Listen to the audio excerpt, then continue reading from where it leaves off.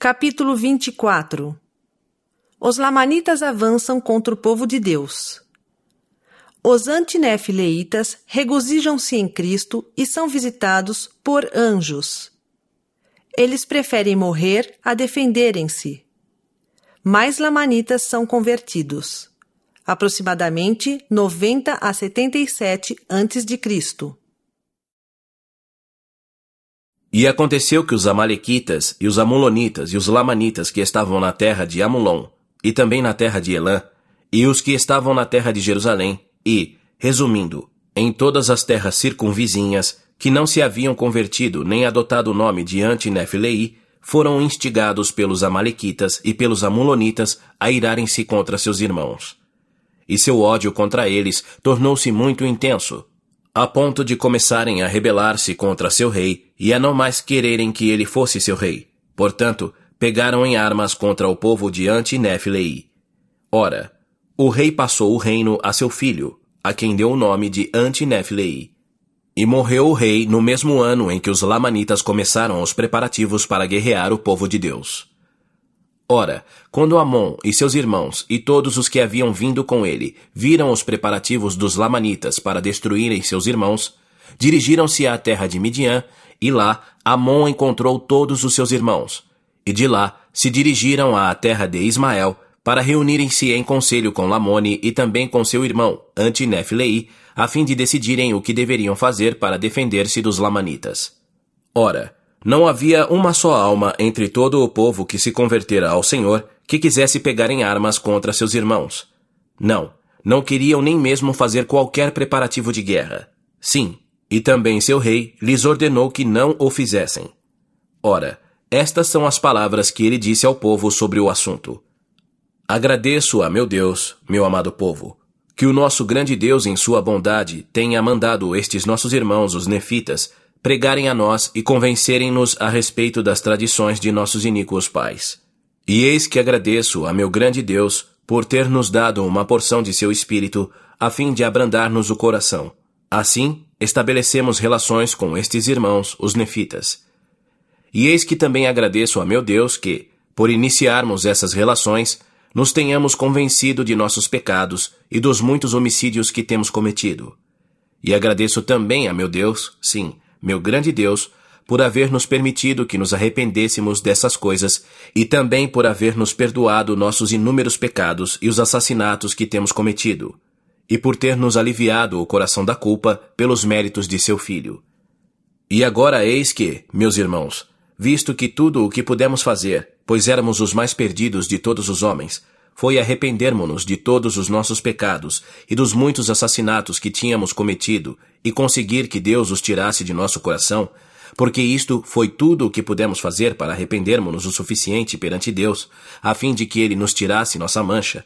Ora, meus amados irmãos, já que Deus nos tirou nossas manchas e nossas espadas tornaram-se brilhantes, não as manchemos mais com o sangue de nossos irmãos. Eis que eu vos digo, guardemos nossas espadas, para que não se manchem com o sangue de nossos irmãos, porque, se novamente as mancharmos, talvez não possam mais ser lavadas pelo sangue do Filho de nosso grande Deus, que será derramado para a expiação de nossos pecados. E o grande Deus teve misericórdia de nós, e deu-nos a conhecer estas coisas, a fim de não perecermos. Sim, deu-nos a conhecer de antemão essas coisas, porque ama nossa alma, bem como ama nossos filhos. Portanto, em sua misericórdia, Ele nos visita por meio de seus anjos, para que o plano de salvação nos seja revelado, assim como às gerações futuras. Ó, quão misericordioso é nosso Deus! E agora, desde que isso foi tudo o que pudemos fazer para que nossas manchas nos fossem tiradas e nossas espadas tornadas brilhantes, eis que vamos escondê-las, para que conservem seu brilho como um testemunho a nosso Deus no último dia, ou seja, no dia em que formos levados à sua presença, a fim de sermos julgados, de que não manchamos nossas espadas com o sangue de nossos irmãos, desde que ele nos revelou sua palavra e por ela purificou-nos. E agora, meus irmãos, se nossos irmãos procurarem destruir-nos, eis que esconderemos nossas espadas, sim, enterrá-las-emos nas profundidades da terra, para que se conservem brilhantes como testemunho no último dia de que nunca as usamos. E se nossos irmãos nos destruírem, eis que iremos para nosso Deus e seremos salvos. E então aconteceu que quando o rei acabou de dizer essas coisas, estando todo o povo reunido, tomaram as espadas e todas as armas que eram usadas para derramar sangue humano e enterraram-nas profundamente na terra. E isso fizeram porque, a seu ver, era um testemunho a Deus e também aos homens de que nunca mais usariam armas para derramar sangue humano. E assim fizeram, prometendo e fazendo convênio com Deus de que, antes de derramar o sangue de seus irmãos, sacrificariam a própria vida, de que, ao invés de tirar de um irmão, lhe dariam, de que, ao invés de passar os dias em ociosidade, trabalhariam muito com as próprias mãos. E assim vemos que quando esses lamanitas foram levados a conhecer a verdade e nela a acreditar, mantiveram-se firmes e preferiam sofrer até a morte a pecar. E assim, vemos que enterraram suas armas de paz, ou melhor, enterraram as armas de guerra em favor da paz. E aconteceu que seus irmãos, os lamanitas, fizeram preparativos para a guerra e subiram à terra de Nefe com o propósito de destruir o rei e substituí-lo por outro, e também de destruir o povo de Anti-Nef-Leí. Ora, quando o povo viu que os lamanitas vinham atacá-los, saíram-lhes ao encontro e prostraram-se por terra diante deles e começaram a invocar o nome do Senhor. E estavam nessa atitude quando os lamanitas começaram a atacá-los e a matá-los com a espada. E assim, sem encontrarem resistência alguma, mataram 1.005 deles. E sabemos que eles são abençoados porque foram morar com seu Deus.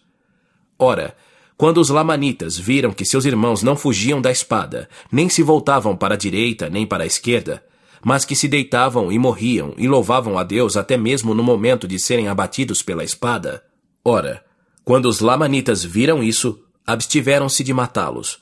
E muitos houve que se sentiram conduídos pelos seus irmãos que haviam caído pela espada, porque se arrependeram do que haviam feito.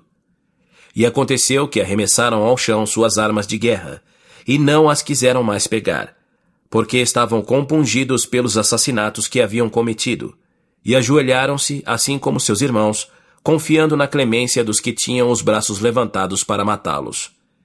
E aconteceu que, naquele dia, ao povo de Deus juntaram-se mais do que os que haviam sido mortos, e os que foram mortos eram justos. Não temos, portanto, razão para duvidar de que foram salvos. E não havia um homem iníquo entre os que foram mortos. Mais de 1.000, porém, chegaram ao conhecimento da verdade, e assim vemos que o Senhor trabalha de vários modos para salvar seu povo. Ora, a maior parte dos lamanitas que mataram tantos de seus irmãos era composta de amalequitas e amulonitas, pertencendo em sua maioria à ordem dos neores.